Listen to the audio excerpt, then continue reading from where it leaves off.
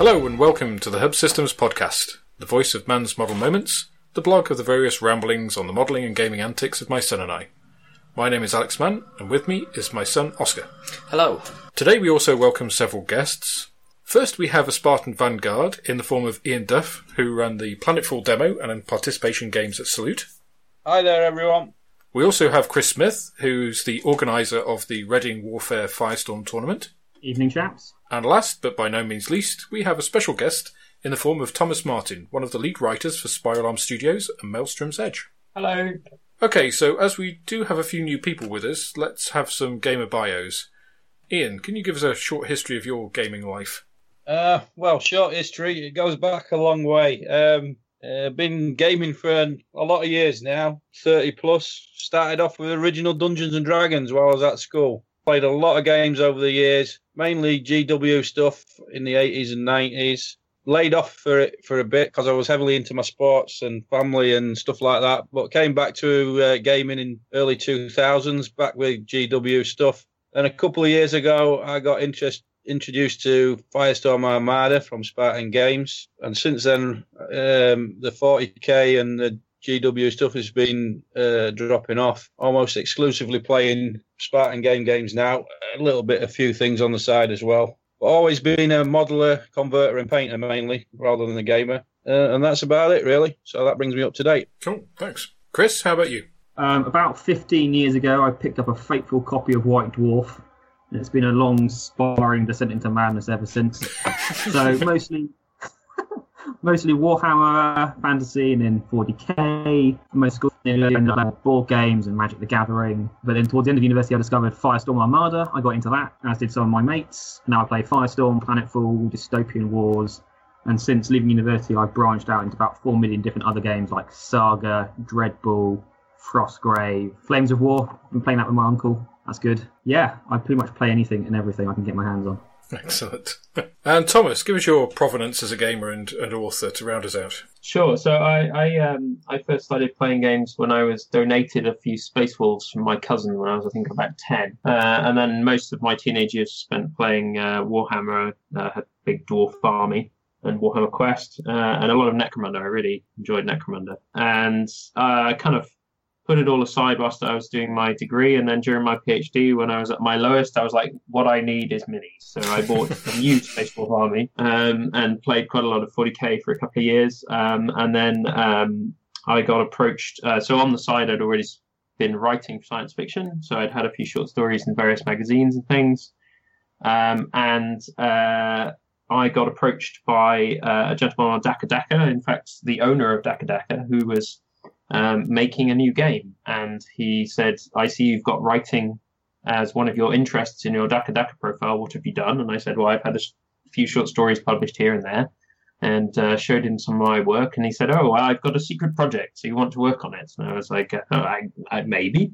And he said, I want to make a new science fiction war game. And I was like, yes, that is exactly what my inner 12-year-old has always wanted to do. And so for the last 5 or so years, a team of about 6 of us have been making Maelstrom's Edge, which came out on Kickstarter last year, and then we delivered to our backers in December, and we've just gone to retail last month. Fantastic. And yes, we did back that Kickstarter, and we had a couple of sets. Still working our way through the minis. And yes, very fortunately, I also won a couple of signed copies of Faith and Sacrifice, I think it was, which, yeah, I'm enjoying. Very good. So we'll come back to you. Okay. A little bit more about Maelstrom's Edge and some of your Salute experiences when we get into that section of the show a little bit later. But first of all, let's go through what we've been up to for the last couple of weeks. So, Oscar, what have you been up to? Well, my graphics exam, my final graphics exam, is Monday, Tuesday next week, along with my art, which is the following week, and then on starting May the 16th, it's my GCSEs. So you should be revising. I should be revising. You shouldn't be doing this podcast. I shouldn't. No, I'm going. What an irresponsible father. But lots of revision and planning. But on the gaming front, we've been pretty slow recently. I mean, Salute we did a day of that recently, but otherwise we sort of have not really touched on the gaming aspect of stuff. No. Okay. How about you, Ian? Well, prior to Salute last weekend, I was head down, proverbial up finishing off my terrain for the Planetfall table. Which looked pretty special, I must say. So I was pretty... Yeah, thanks very much. But it took a bit of doing, so I was busy doing that. Then, of course, there was Salute, which was a really busy day last weekend. This week, beginning of the week, I chucked some Firestorm Armada terrain together because I had a game with someone at a new venue on Wednesday night. So I needed some terrain putting together quickly for that. So I did that beginning of the week. Then I was playing Firestorm Armada on Wednesday night. And last night I had the night off. And then I'm here tonight. What did you play? I played Terrakians, 800 points against Ceruleans. The wrong side again. Did you win this time with your Terrakians? Yes, but the guy, to be fair, it was only his third game, so I felt a bit sorry for him. You newbie beating. That's terrible.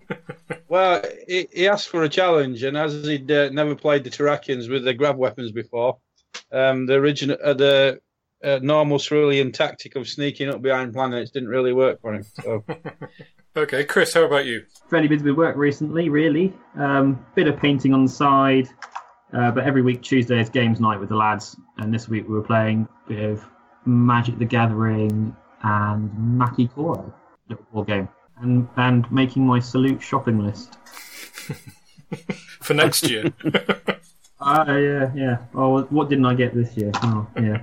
Okay, and Tom, how about you? What's your gaming life been like last couple of weeks? Mostly I'm building stuff from the Maelstrom's Edge kit. I mean, one of the nice things about working for a games company is you get lots of free minis as they come in. So I've got some angels and things that I'm building up and a few kind of things that I'm not allowed to show yet. Nice. You sure you're not allowed to show them? Even hint at them? Yeah. Well, you guys, we're not showing this on the podcast, I guess, but we've got some new sprues for upgrades to the existing box set coming soon. So a few weapon swaps and head swaps and things like that, which is quite fun. Cool. Yeah. So just building up, working out what my colour scheme is going to be for a few of my models. Okay. Well, from my side, I started a new job, so I've been really busy away for most of the time. So all I've managed to do is order some magnets, some bits and pieces, magnetise a few drop pods. I did get a small amount of painting done on my Legion Assault Carrier. It's a way off being finished, but just getting those detail bits painted in so I can actually put it together. Because a lot of the detail on the model's on the inside, so I don't want to put it together until that's done. Otherwise I'll never paint it. So this episode we'll be talking about the Salute show at the London Excel Centre back on the 16th. But before that, we have the next part of our regular roundup in Hit or Miss. And we're going to take a look at just one mini this week, as we're lining up a mega Hit or Miss episode coming up shortly. Ooh.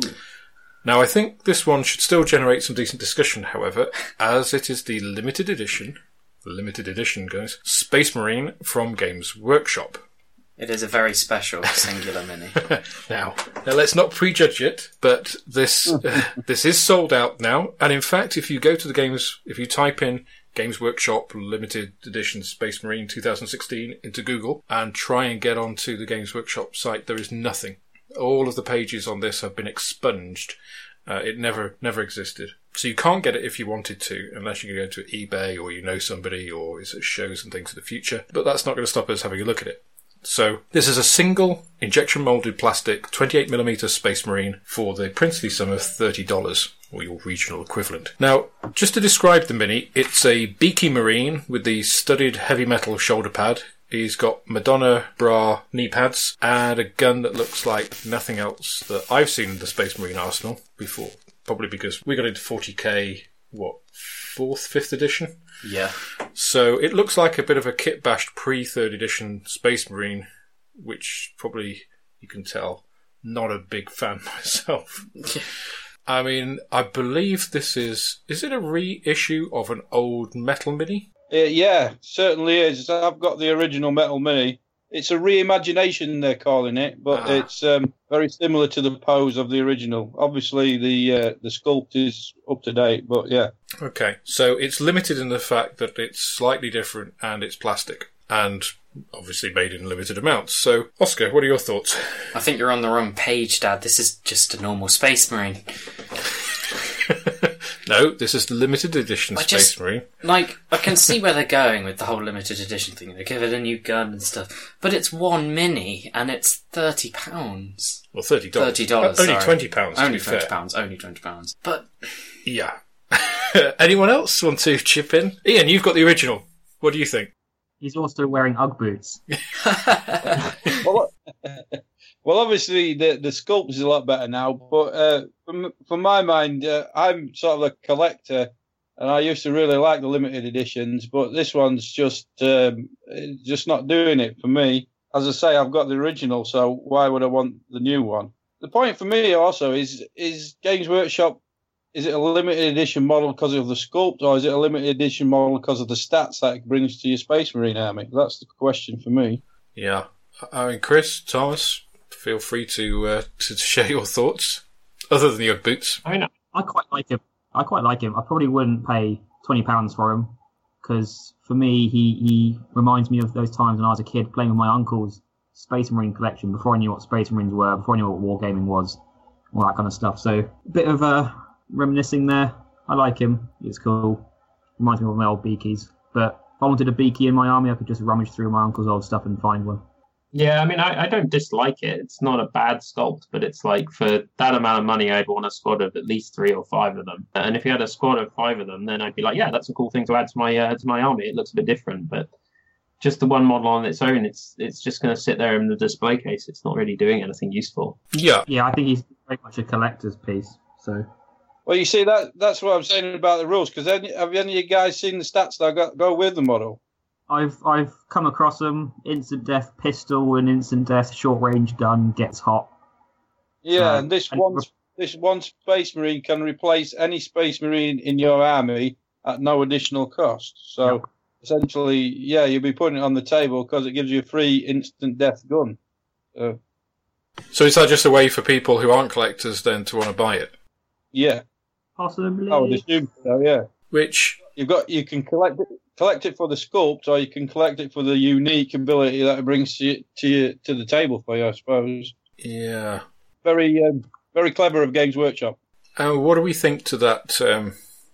Aside from the sculpt, those kind of stats, a unique set of stats. I mean, £20 for a set of stats. If I already had this Marine, or I just wanted to, kit bash one myself or represent him another way, is that just a pay to win? Well, yeah, that's the interest. I don't know if it's pay to win. He's just as tough as any other Space Marine goon, basically. Probably won't win you the game very often, I don't think, unless it's a very specific sort of set of circumstances. I don't particularly like the fact that there's no points cost to it. The fact that just by owning the Marine gives you a bonus. It reminds me of some of the things I didn't really like about Age of Sigmar, where it's not actually to do anything to do with the rules of the game. Yeah. Yes. I invested £20 in this money, therefore I get an advantage in the game. It's completely pay to win, isn't it? Points cost, yeah. I don't see why people can't convert their own or dig out their old beakies like Ian's got. Yeah. Yeah, that's an interesting point. Whether you can do that, but I've heard on the rumour mill that if you took this to a competition or an official GW sanctioned event, then they wouldn't allow that sort of activity to go on. So yeah, which that to me is you're paying for an advantage then, because for me, if you're kit bashing this from pure GW components, which you're going to be, I'm guessing, to get something that looks like this, or pure homemade stuff like bits of guitar string and things for these like ridged barrels. What's the difference in that then to the one that Games Workshop sell? All it is the price. That's the only differentiator. And yeah. I mean, my gut doesn't like that. For a friendly game, of course, you're going to be able to do it. But yeah, it's just a bit Games Workshop-y, if you know what I mean. For me. Yeah, I think most people will probably get that unless you work for Games Workshop, and then maybe even if you work for Games Workshop, you would. Okay, so time for voting. Hit or miss, Oscar? What do you think? You know mine. Okay, so you're a miss. I just don't understand. Yeah, miss, please. Oh, well, actually, no, it's a good model. I mean, it's a hit for the sculpt. I mean, it's a pretty nice model, but it's just a miss for everything else that they're doing with it. Yeah, I mean, I honestly actually don't like the sculpt. The bits that make it unique are the bits that I don't like. The beaky. I used to like beaky Marines, the beaky heads that you used to get. Oh, I think they're cool. I had squads of those. They look cool. I don't like the heavy metal studded shoulder pads. I always ditch those or carve those. I think the UGG boots are probably the UGG boots, the Madonna kind of booby kneecap things and elbow bits. And the gun. I honestly don't like I the know, gun. the more I look at the gun, the more I like it. Yeah. I mean, if you had a squad of these, and they were like unique guns, I could get that, because it's like, here's this, this funky old tech that they found. The Mars guys dug up, or found some old data sheets for, whatever. But one guy. Now you're talking about 40k now, Alex. Well, maybe in a 30k army he would be more at home. I don't know, but I mean, for me it's a miss. I don't like the sculpt and the whole. Anybody that asks £20 for a single 28mm mini is, I mean, it would have to be a phenomenal sculpt, which I don't believe this is, even if you like it. And there are some beautiful sculpts out there. There's some extremely talented people, and I still wouldn't pay £20 for a mini of that size. Even Infinity miniatures, which pound for pound are pretty expensive per mini, aren't £20 each. Not 40k expensive. So it's a miss for me. How about you, Chris? I kind of like him, so I'm going to go with a hit on just the model and sort of the history behind it. I probably wouldn't get one just to play with. You'd definitely get in a display cabinet. But I think the problem with limited edition stuff like this is that everyone goes crazy over it. And some people, unfortunately, just buy it to sell it on, which I think is a shame. I mean, I'm looking at one now on eBay. Buy it now, £50 plus postage. Yeah, which is even more cynical than Games Workshop. But I know, I like that. It reminds me of trying the Beaky Marines. I really like his right-hand shoulder pad. Good stuff. Okay. Ian?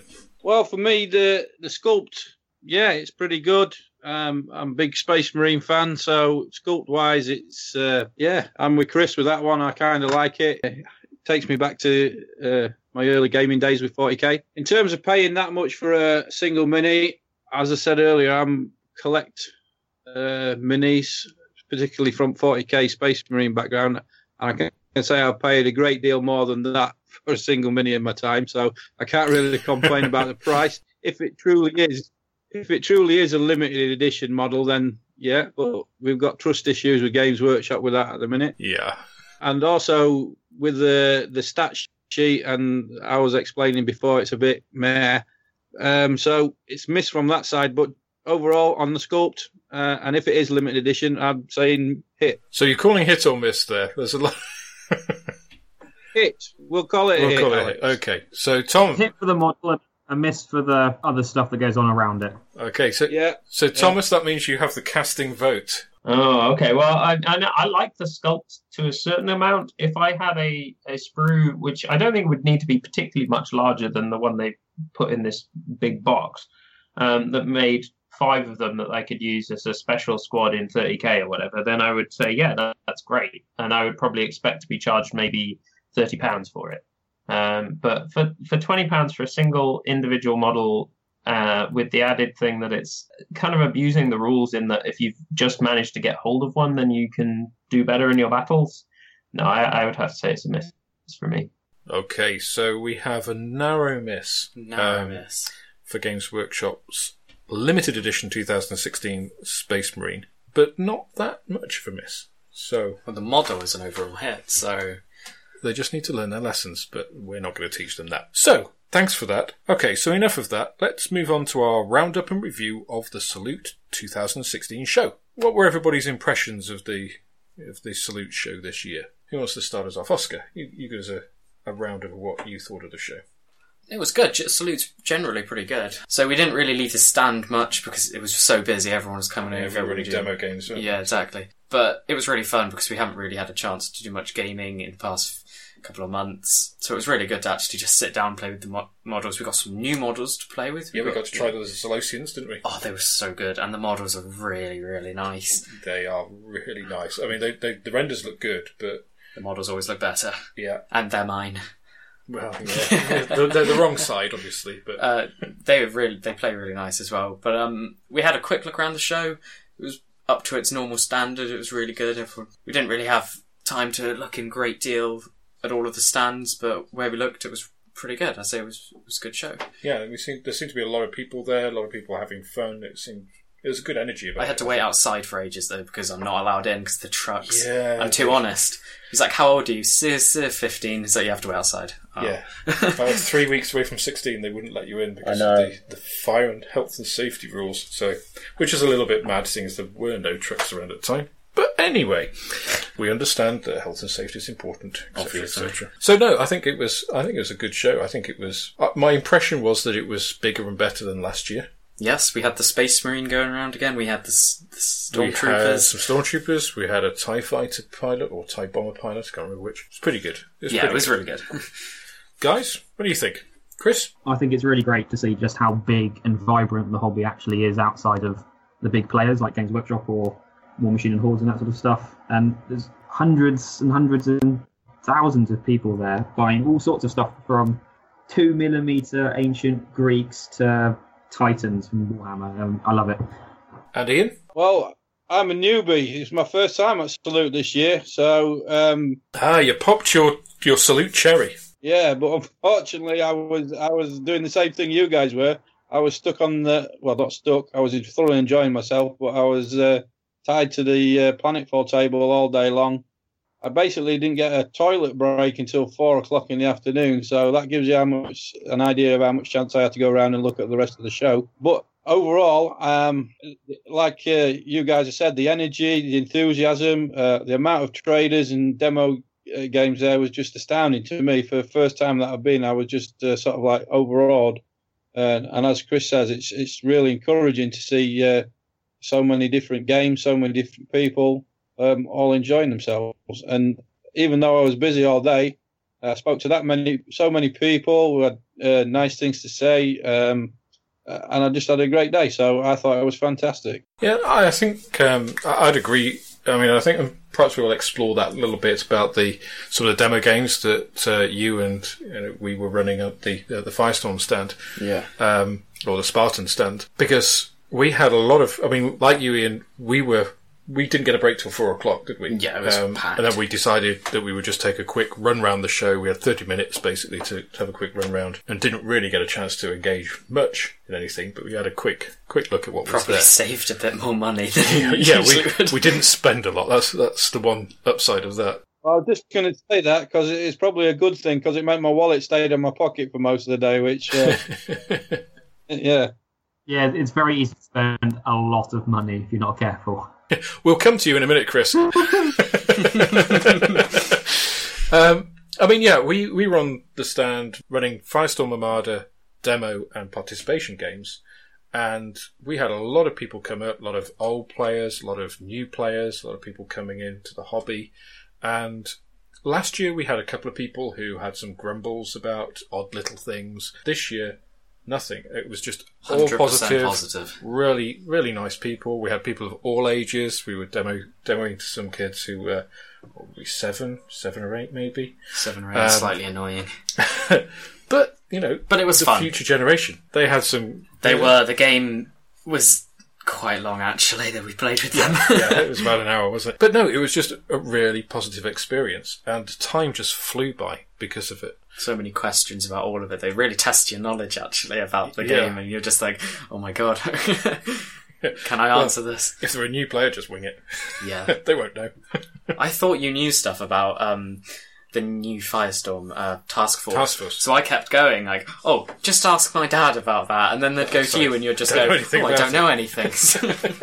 Yeah, I have to refer you on. No, but just really, really good player experiences, and it is great to see the hobby thriving, because maybe 5 or 6 years ago, the hobby really wasn't in that place, and I think it's come a long, long way since then. Yeah, I'd agree with you. I mean, the big thing for me at Salute this year, the little bit I had to go around, was the sheer number and choice of games and genres and everything that's available to the gamer now. It's just like a smorgasbord of things that you can get involved with, which I found was really good. It's gaming overload. There's too many games, too many models. You can never own them all or play them all, and it upsets me. How about you, Tom? Did you get a chance to actually look around the show, or were you on the Spiral Arms Studios stand all day? We were very busy, which is what we like. So I didn't get a huge amount of time. I got maybe 15 minutes to just have a little wander around. And really, I didn't have a lot of time to look at trader stuff. So I was mostly looking at the big demonstration and kind of showpiece tables, which I thought that last year there were more tables that really took my breath away. But that's possibly because I had very short time to look around stuff. Yeah, because I don't think they had the Battle of Hoth table. Yeah, that was the one I really liked last year, and that wasn't there this year. Mind you, it must take a lot to cart that thing around. Yeah. And how about as a trader, Tom? What was the experience like for Spiral Arms and Maelstrom's Edge? I mean, this year was very different because last year the day of Salute was the first day of our Kickstarter last year, and we'd only actually gone public. We've been working on it for about 3.5, 4 years before that, but we'd only gone public a couple of weeks before Salute, and then we actually launched the Kickstarter the night before Salute. So that was a big kind of unveiling. And it was very interesting to see people's responses to a new game on the market. And the Kickstarter did very well, and we made enough that we could do all the things we wanted to do. So a lot of the bases and things like that, and a couple of the models we wouldn't have been able to do without that. This year felt very different because we already had the product, we were selling the game, and I think people were approaching us in a much more fair state of mind. They knew we existed, at least a good chunk of them, and so it was really nice to kind of show what we've been doing and all the models, and then kind of hint towards what we're going to be doing next. So we're hoping by this time next year, when we do Salute next year, we'll have a bunch more stuff to show. Okay, good. But for us, I was talking to the guys at Hawk, and they were saying, the key for a miniatures game, is really kind of, you need to get out there. It's like you need sort of 7 or 8 times people need to see what you're making and like it before they actually commit to a new system. Yeah. And it's once you get that kind of groundswell of people being aware of it that you really kind of take off, and also having more factions, which is something we're working on at the moment. And once you've got 4 or 5 factions, it becomes a lot easier to kind of go, oh, I really like that faction, rather than when at the start when we've only got a couple. I think it's more of a commitment for people to buy in. So it's all about raising awareness for us at the moment. Okay, well, I look forward to those new factions. Yes, I get first choice next time. So who? Me. I mean, talking of Hawk, I saw they had another. Well, they had a spaceship, didn't they? Because they've recently, not recently, but they got their space game out. So, oh no, wait, is it out yet? No. Oh well. Dropfleet showed all the models, Commander comes. I think is it June, July? The Kickstarter delivers. Something like that. Yeah, I ordered it. I'm moving house next week, so I know your pain. I need to fix my brand.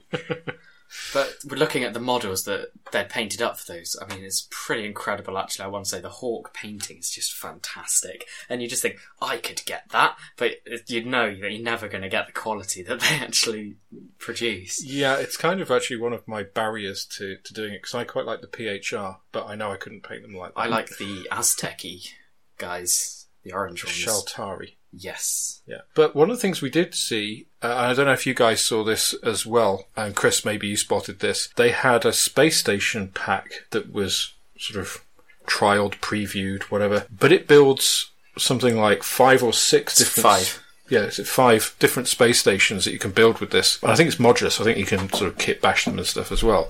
But I think it was rumoured around £20 it's going to retail. It looked fantastic. It looked really good. And I think, you could use them in any space game. I think you could just use them in Firestorm. You could probably use them in, X-Wing or Armada. Did you guys see that as well? I didn't see it in person, but I've seen renders when Hawk had their Kickstarter up. It actually looked quite good, to be honest. Yeah, it looked really, really nice. I mean, anything that's modular definitely gets my vote as well. And you can kit bash it to death. Yeah, definitely.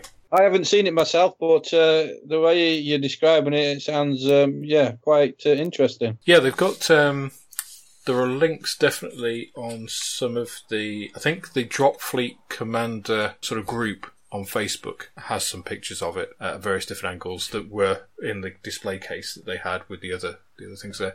They also had one of the UCM ships in bigger scale. Escorting the dropship. Yeah, escorting the dropship, nice. Which looked really, really quite cool as well. We got some pictures of that because it was probably 2 or 3 feet long, something like that. Small compared to the other ship. Yeah, so I don't know whether Dave's doing those in his spare time or somebody else is doing them, but they're doing a good job, whatever. They are, yeah. Okay, so Ian, tell us about your Planetfall demonstration games. Because you've made a whole bunch of terrain, which you mentioned before. We saw it.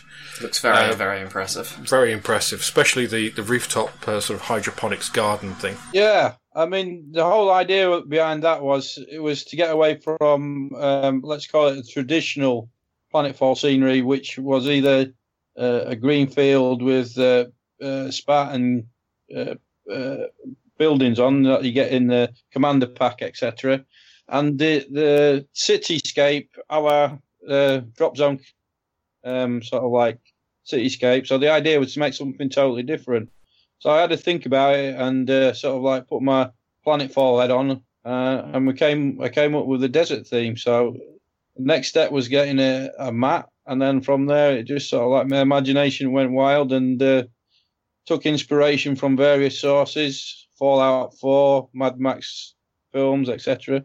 And then it blossomed from there. And then once I started, it just sort of like grew from there. And it took a little bit of work to get it done, but I was really pleased with it when it was done. It fits in with Planetfall really well, and was best thing about it is all the kind comments that people keep saying about it. So it makes your ideas and your work kind of vindicated. So I'm quite chuffed. Yeah. Now all you need to do is a how-to guide.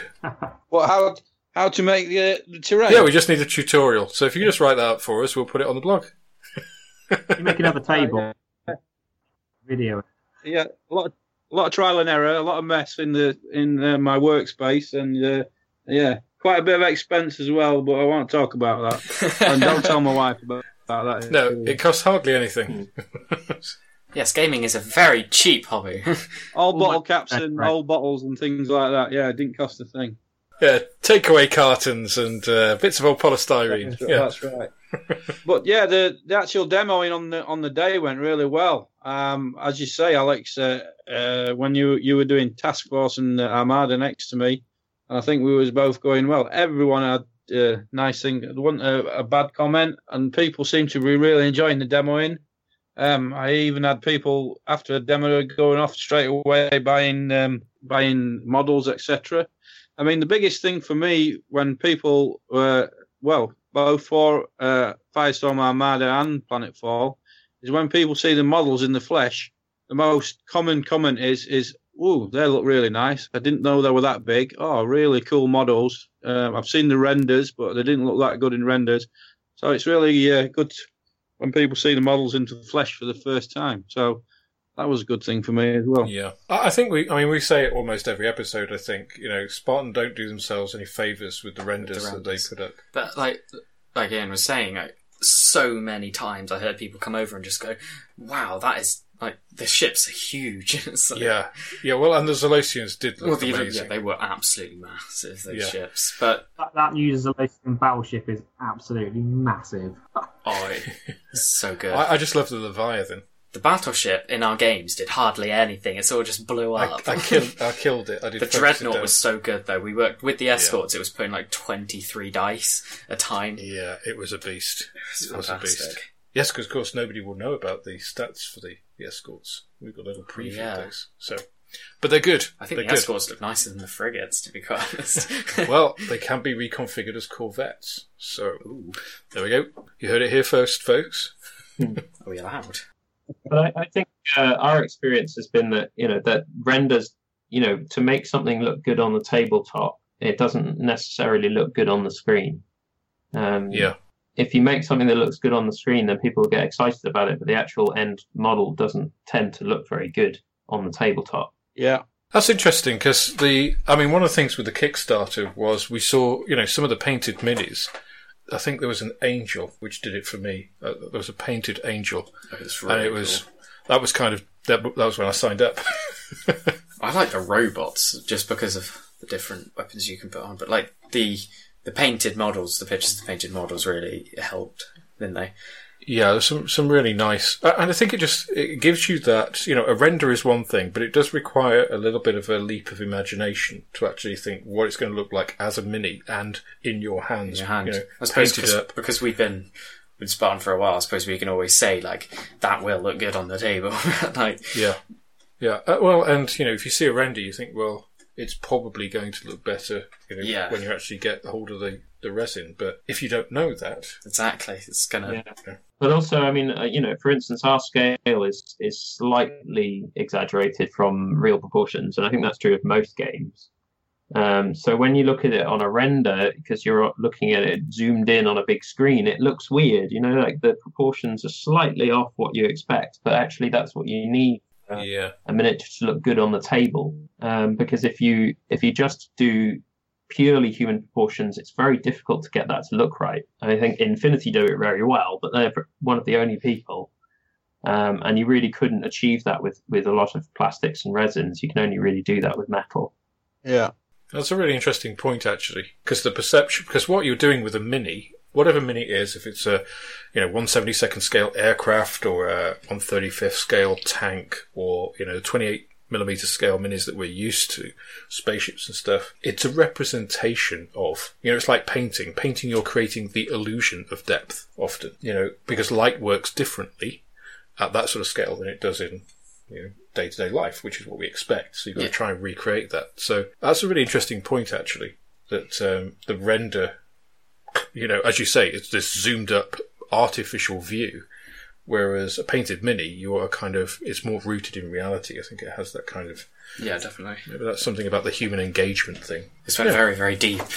Yeah, well... That's something we really found a lot this year at Salute, actually, because we had a lot more of painted models in our display case. And the amount of people came over and were like, "Oh, I wasn't sure if I liked these when I looked at them online, but actually I really liked them when I looked at them in the flesh." And it's the same, like, if you zoom right in on a mini, even after you've made it, it's not necessarily going to look as good as it will do on the table. Yeah. Well, I think from a painter's perspective, when you see a render of a mini, you can't imagine painting it or how easy it's going to be painted or how you're going to paint it, or how you could see it in your mind's eye. It's very... a lot easier to do that when you see the mini in the flesh and you go, yeah, I could do that and I could do that.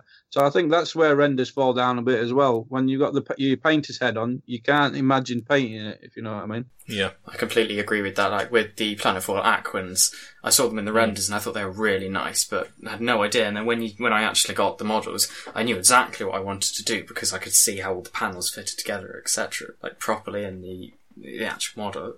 Yeah. No, it's a really good point, and I think if there's anybody from Spartan listening, get your minis, do really nice pictures of those, and put them on the website, on the web store, and not renders. Okay, so... renders. Yeah, put renders on, that's fine, but give us more renders and give us more actual physical shots. Painted and unpainted, I think you can see different things for different, with both. And also, if you're not from Spartan and you've never seen any of the models in the flesh, get along and see some of their models because they're absolutely brilliant. So there you go. Yeah, I think it's pretty much the same for any. The majority of games, yeah. Yeah, true. Majority of games, yeah. Go and see the models in the flesh. There was a stand there which was something like Dark Sphere Games. Yeah, it was something like Dark Sphere Games, which has these big resin monsters and stuff, and they're gorgeous minis. And I'd love to buy some, and I'd love to paint them, but I also know that A, I wouldn't paint them because I just wouldn't find the time. B, what am I going to do with them? Because I'm not actually really that interested in another game, and it probably wouldn't be a fantasy kind of game if... Probably the most would use them is in Strange Aeons. Yeah. And I mean, in Strange Aeons... we just cram loads of random models together anyway, so it doesn't need a really beautifully painted massive mini. No, we've got minis to paint for them anyway. But it's one of those things that you just think, I need one of those. Yes, I want it. Okay, so Thomas, perhaps you could actually give us a little bit of an introduction for those of the listeners out there who don't know about Maelstrom's Edge. Perhaps you can talk a little bit about the game and what makes it different. So, I mean, so we started work, a group of sort of gamers and science fiction fans about, nearly 5 years ago now, and we were looking at what we could make as a miniature game, what would excite us, and we wanted to make something which was a game that would be quick to play, would not have a huge model count, but would be tactical and would have its own interesting background, which would be unique, with the factions feeling different to what was out there, And also that would have high quality miniatures. So, really kind of almost entirely made of a multi-part plastic, kind of the proper sort of GW style sprue plastic where you have multiple options for weapons and that kind of thing. And so it took a long time. Plastics in particular take a long time to develop, but we kind of developed the game over many years. And then we got to the point where we had most of the game and the factions designed before we ever told anyone we were doing it. And in fact, lots of the art and sculpts were done before we went public. And this because we wanted to go to Kickstarter, but we didn't want to release something and then have people wait for it for 3 years and then it not be what they expect. So we didn't really go public with it until we completely finished. And so the general idea with Maelstrom's Edge in the universe, which is what my main responsibility is that it's far in the future and humanity has colonized the majority of the spiral arm, which is the kind of stream of stars around where the home worlds are. And they've mainly been able to do this thanks to the Cybele network, which is a sort of series of filigree tunnels of dark energy that link objects of high mass. But around about 1,000 years before the game is set, there was an accident, some unexplained event at the center of the galaxy where these tunnels broke open and began spilling this energy into real space. And this tidal wave of energy that's consuming planets we call the Maelstrom, and that's why the game is called Maelstrom's Edge, because it's all about the planets on the edge of that destruction that are where people are fighting to escape, fighting to get resources away, and really trying to get when we were designing this, we wanted to get a feeling where there's a reason why these factions are fighting each other, but it's not something where they're just fighting each other because they like fighting. There's actually real risks, real stakes for them to try and get their families away before the planet is destroyed. So that's a kind of general of the fluff. In terms of the rules, John's done a great job, and it's a very dynamic rule. It's quite fast-paced, and it's much more about achieving your objectives rather than just plonking two armies down and throwing dice at each other. So you gain victory points every turn, and there's an instant win if you get to the victory point target. And the units, we call it squad-based skirmish, so it's sort of units of 3 to 5 models, where if you're in cover and you're being shot at, it's actually quite hard to die, but you do get suppression, and the more suppression tokens you have on you, the harder it is to be killed, the harder it is to do something, and what that means is you can kind of pin down a unit with putting lots of suppression on it whilst your other units flank them. And when you, for instance, get behind a unit, because all our bases have markers to indicate where the front and back of the model is, you do a lot more damage, and they can take a lot less cover if you can get behind them. So we hope we've designed a box set that is of high quality and that people like, and that our next target now is to start making new factions to kind of expand the world out. So yeah, that's kind of a brief overview of where we're at with Maelstrom's Edge. Yeah, and I think actually that's the background part of it, because obviously you're one of the principal authors, and I think that was one of the big differences that I saw to other Kickstarters, to other games actually that have been released, was, I mean, you started off basically with a set of novels that basically put this into context, don't they? And I think they do that very well. I mean, I haven't read them all yet, but it does introduce that whole concept in a very nice fashion. And I've not seen that done before, where you've actually had, novels from the outset. We're used to it from Games Workshop with the Black Library, but that's a monolithic company with vast resources, and the Black Library is sort of profitable in its own right. Yeah. So I think for Kickstarter, that was quite a bold move, but quite a smart one. And, it really does because it offers something different. Yeah. Yeah, and really, allows you to visualize that world and engage with the characters, and it makes sense of a lot of the stuff that you see in the game really nicely. With a lot of games, I wish there was more stories about it, because as much as I like creating a lot of the imagination, when you create the battle in your head from the models, which are on the table, I really would like some more in-depth stories about some individual characters, etc., or fleshing the world out. Exactly, which is what this does. Well, thank you. That's very gratifying to hear. I mean, one of the things that we were really trying to do, or from personal perspective, one of the things that I was really trying to do when designing everything was to have no kind of moral absolute. So there's no real good faction in Maelstrom's Edge, but there's no truly evil faction either.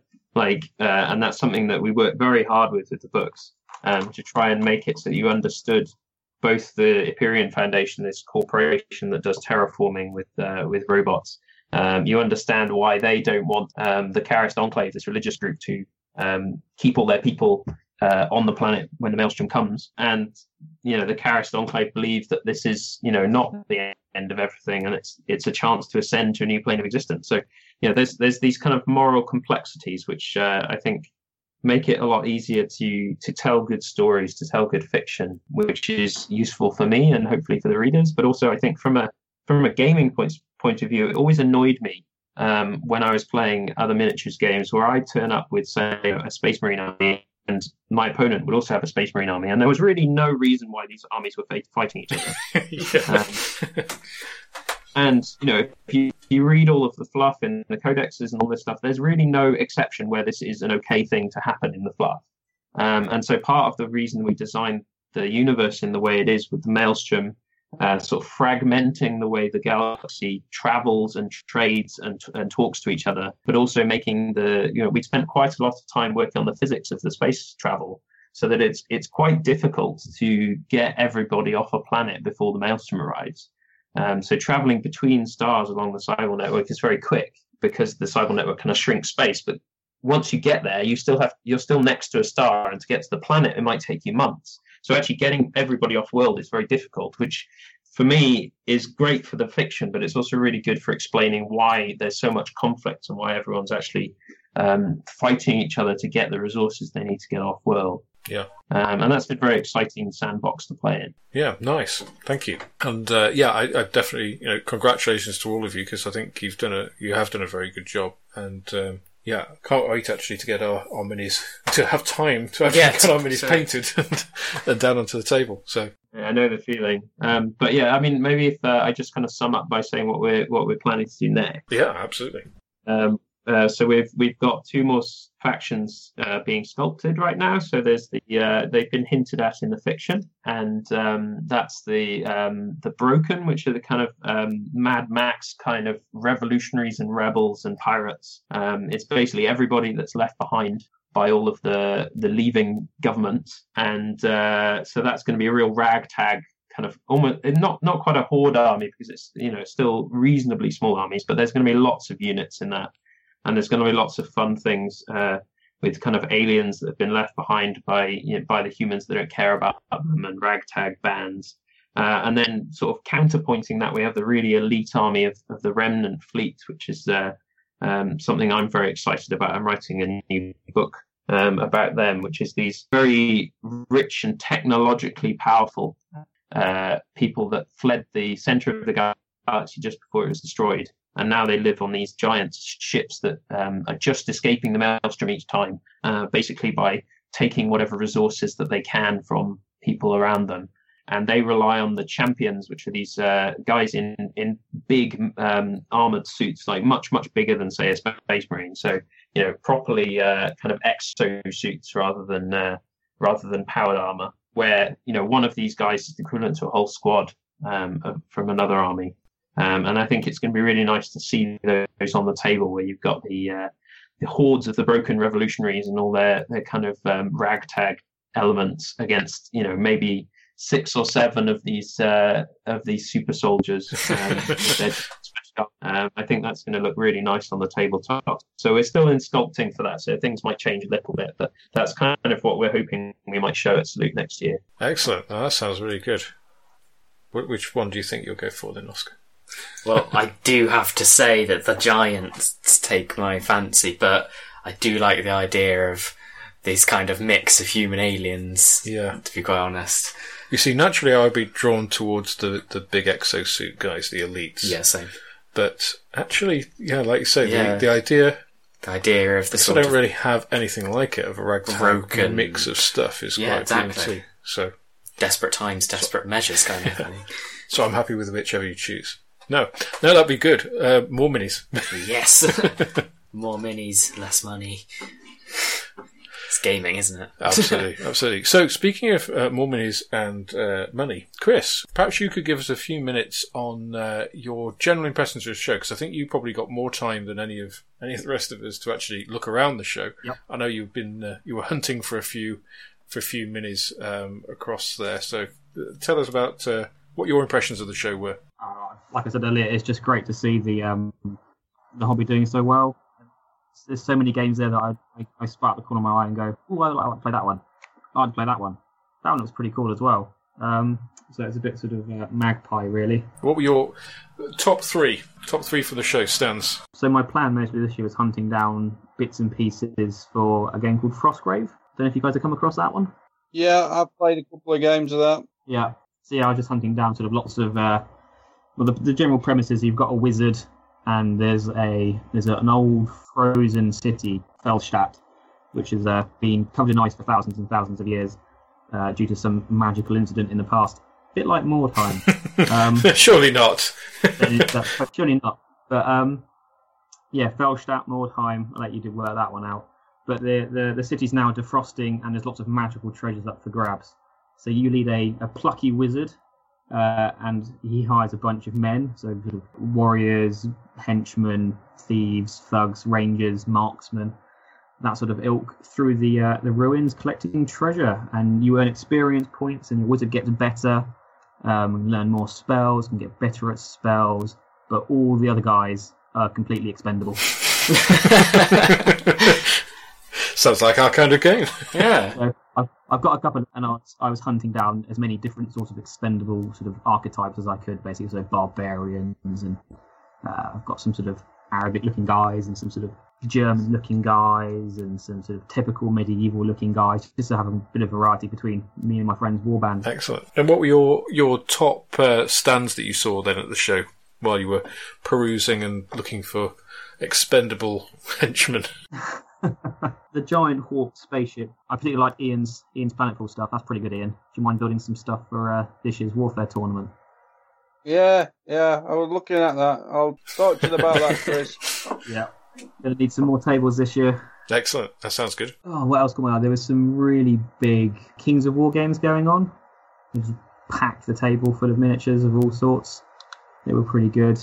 There's some of the historical stuff just amazing. So the detail and work that goes into recreating World War II or ancient historical stuff or sort of Renaissance era stuff. Some of those tables are just incredible. Yeah, some of the dedication of people is pretty impressive. I don't know if any of you guys saw, but was it Death Race or something that had a volcano with smoke coming out the top of it? No. I didn't see that. Yeah, I saw that table. No. I chatted to the guys that put it together. It took them a whole year to put that table together. Wow. Really? Wow. It did look very impressive. Okay, so you mentioned World War II there, so I'm going to use that as a very tenuous segue into a couple of things that were on the Spartan table. The first of which was something called, I think, Project Gotterdammerung, which is Spartan's new... Well, they didn't say whether it was going to be a game or not, but sort of secret World War II, 1946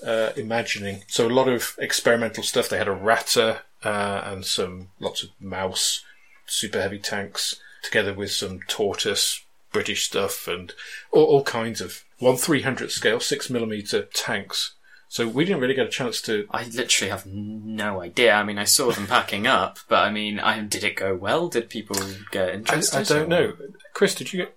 I think I was chatting to them, and they said it was going really well, because obviously World War II is popular with a whole different section of the wargaming community that may normally play Spartan games. So a lot of people were coming over apparently and just going, wow, these 6mm tanks and stuff are brilliant. They're some of the best stuff on the market, because it's Spartan's typical quality now of resin casting. So they were looking to be quite popular, even outside of the game, just for other people to use as their 6mm stuff. And did you see the game played at all? I chatted with the guy. I didn't play the game, but rather controversially, it doesn't have exploding dice. Oh, which is a bit of a departure for Spartan. I know. It is. It had quite an interesting activation mechanic. So similar to some other games, each unit gets a token from each side, goes into a bag, and each turn, each commander will draw out X number of tokens. So I think other games operate like this. So I put out 3 of my tokens, 1 of yours. I get to move 3 things, and you get to move 1. But what's a bit different about this one was if I pull out 2 of my tokens, 1 of your tokens, I can choose the order in which those tokens are resolved. And also, when it's 1 of your tokens, I get to choose which of your units you move. So I think that adds quite an interesting dynamic to the game. Oh, God.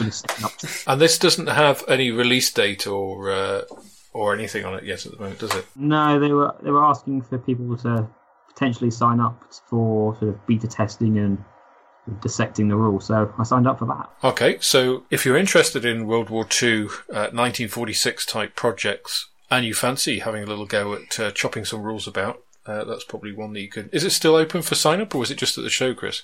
They were just taking our email, so I'm assuming it's still open. I don't know who would contact at Spartan directly to get involved. I just guess drop them an email at some point.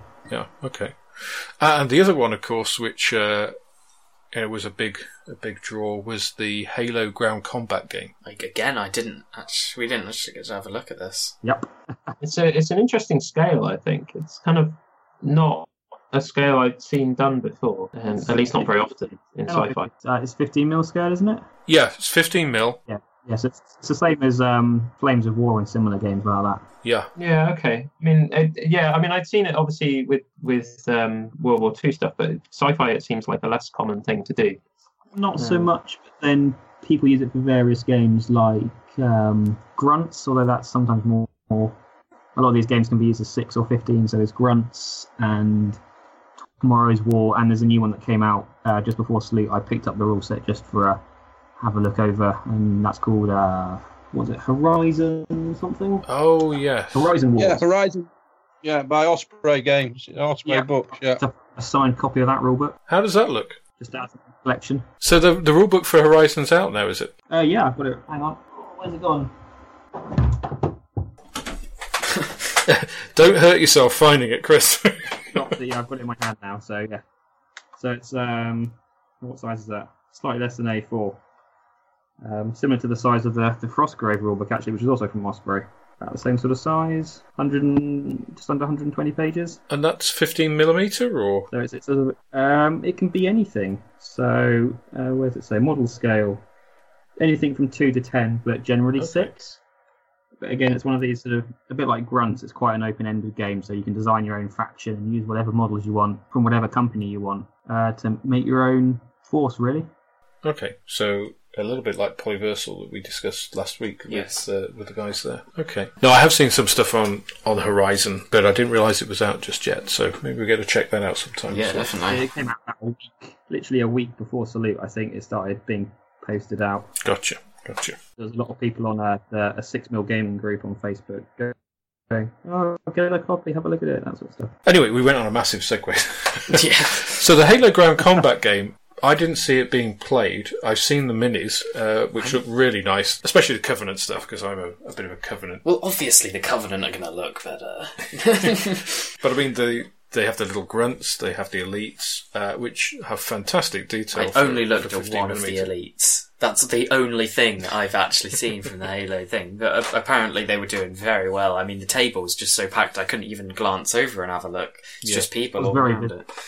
Yeah, so Chris, did you get a chance to see that being played? I sort of had a quick overview. So, yeah, it's got a reaction mechanism, and you can airdrop in fresh troops from your dead pile, tanks, planes, infantry. Look good. Yeah, I think it's to me, the Halo Fleet Battles game, obviously it has the Halo name, it's got recognisable ships and things, but what people really know Halo for is obviously Master Chief and killing Grunts and Elites and stuff, whereas... Well, spaceships come into it quite a lot when Master Chief blows them up. Yes, yeah, but there's no actual space combat in the game, is there? Whereas this game, I can see the appeal, I can see the draw of people because it's instantly recognisable. You know, you've got Warthogs that you have in the game, you've got your UNSC troops. It has a really strong connection. It's like X-Wing. Can you flip the Warthogs? I spend most of my time in Halo flipping Warthogs. There are mechanics that you can capture stuff off the enemy. So like you can capture a Warthog that's awesome. and vice versa on Ghosts and stuff. Yeah. There are rules for hijacking Scorpions and stuff. Oh, nice. I think they're limited to Elites and Spartans doing that sort of stuff. rather than grunts. I think they can take over a tank very easily. Oh, here's a question. Are there the suicide grunts? Yes. Oh, brilliant. So I just... Yeah. Grenades. Yeah, the grunts Just with two little run at grenades you, running yeah. at you. Yeah. So it's a really interesting IP, obviously. And there was a guy from 343 Studios at the Spartan stand, so I think he got a lot of attention as well. And I think it's good to see that kind of direct involvement as well. Yeah. You've got that, somebody from 343 working with Spartan to, I guess, to preserve their IP, but also, there seems to be a two-way communication, which is has to be a good thing, right? So it's nice to see that franchise sort of maturing into something which is very recognisable, and it must be pretty high profile as well for Microsoft, because this is their flagship This is their thing, product, isn't it? Yeah. So interesting to see how that comes out. It was flagged, I think, for summer release. They wouldn't be drawn on what exact month that was, but they said, I think Halo Fleet Battles was also summer last year, and I think they delivered in July, so they've... Give or take. Yeah, the track record on it is around that, so Yeah. I expect we should see something like that. I think there's still a few things to tweak and stuff before they do the final rules and printing. Yeah.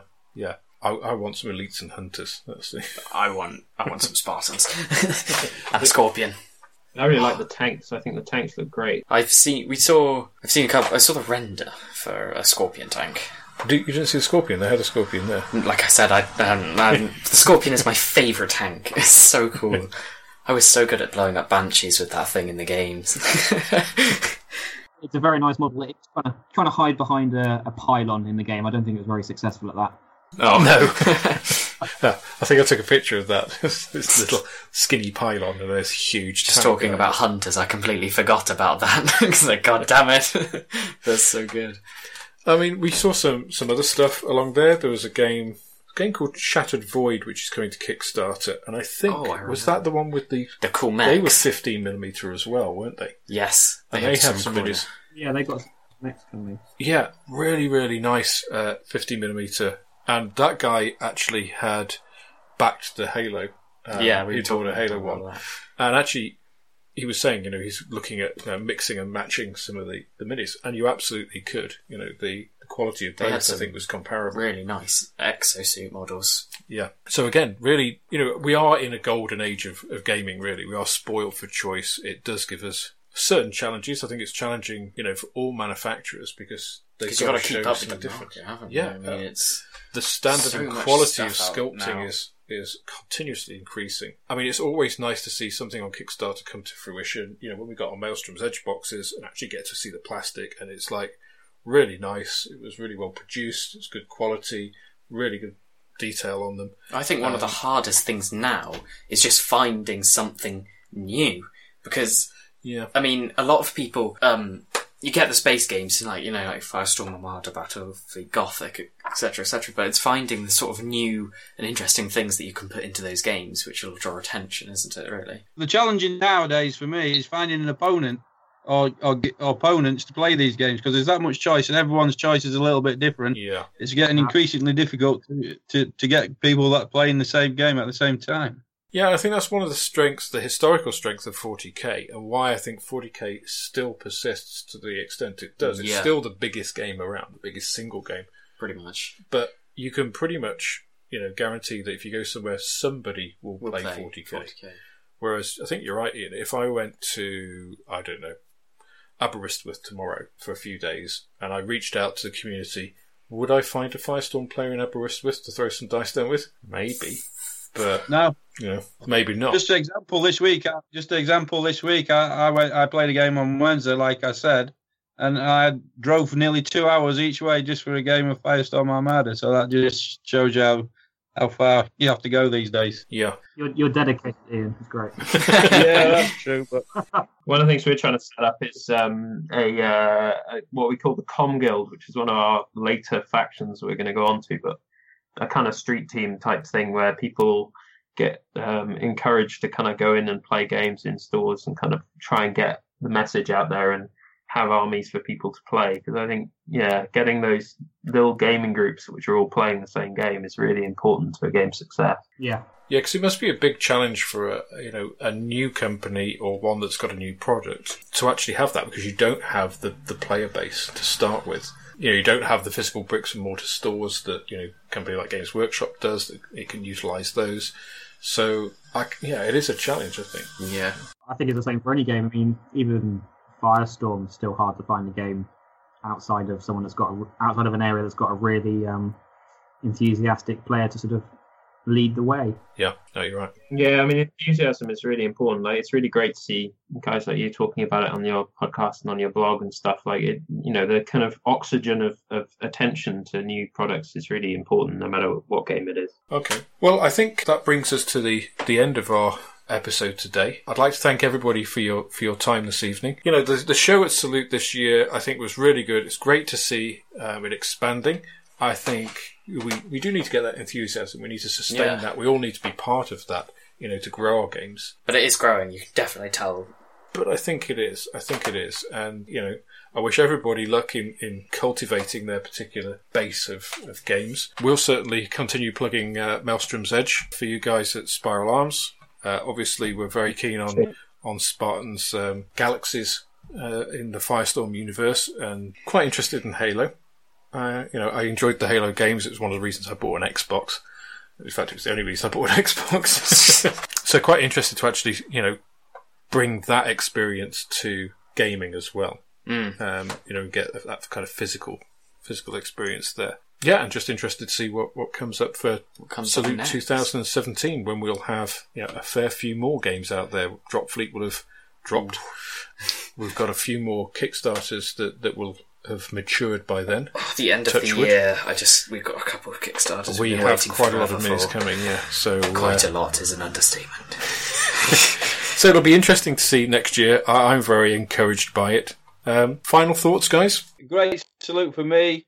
My first one, definitely back next year in some capacity. Maybe supporting Spartan Games again, but if I go in as a punter, I'm going to make sure I take that bank load out before I go.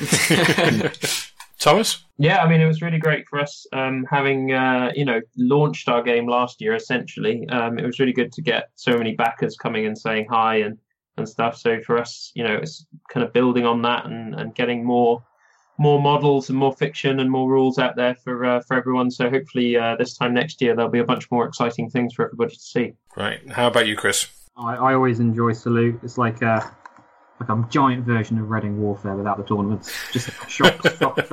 But it's also nice to get to chat to people about the games they've written. So I chatted to the Horizon War writer and some of the guys at Osprey, and you see all the familiar faces like the Beasts of War guys around there doing their videos, Alicia Cavatore, Ronnie Renton, all those sort of characters. The Perry twins, they're great to chat to as well. Just a really nice day out as well. Okay, how about you, Oscar? Final thoughts? It was just really good. Like Chris was saying, it's really sociable. It's good to talk to everyone. It's good to see everyone getting involved in all of the different games. It's good to see all of the games there, and like you said, just looking forward to the next one and hoping that it only gets bigger. Really great. Well, that brings us to the end of the episode. So, signing off from the Hub Systems, it's Alex and Oscar and Ian and Chris. Cheerio. And Thomas. Thank you. Thanks, guys. We'll see you next time.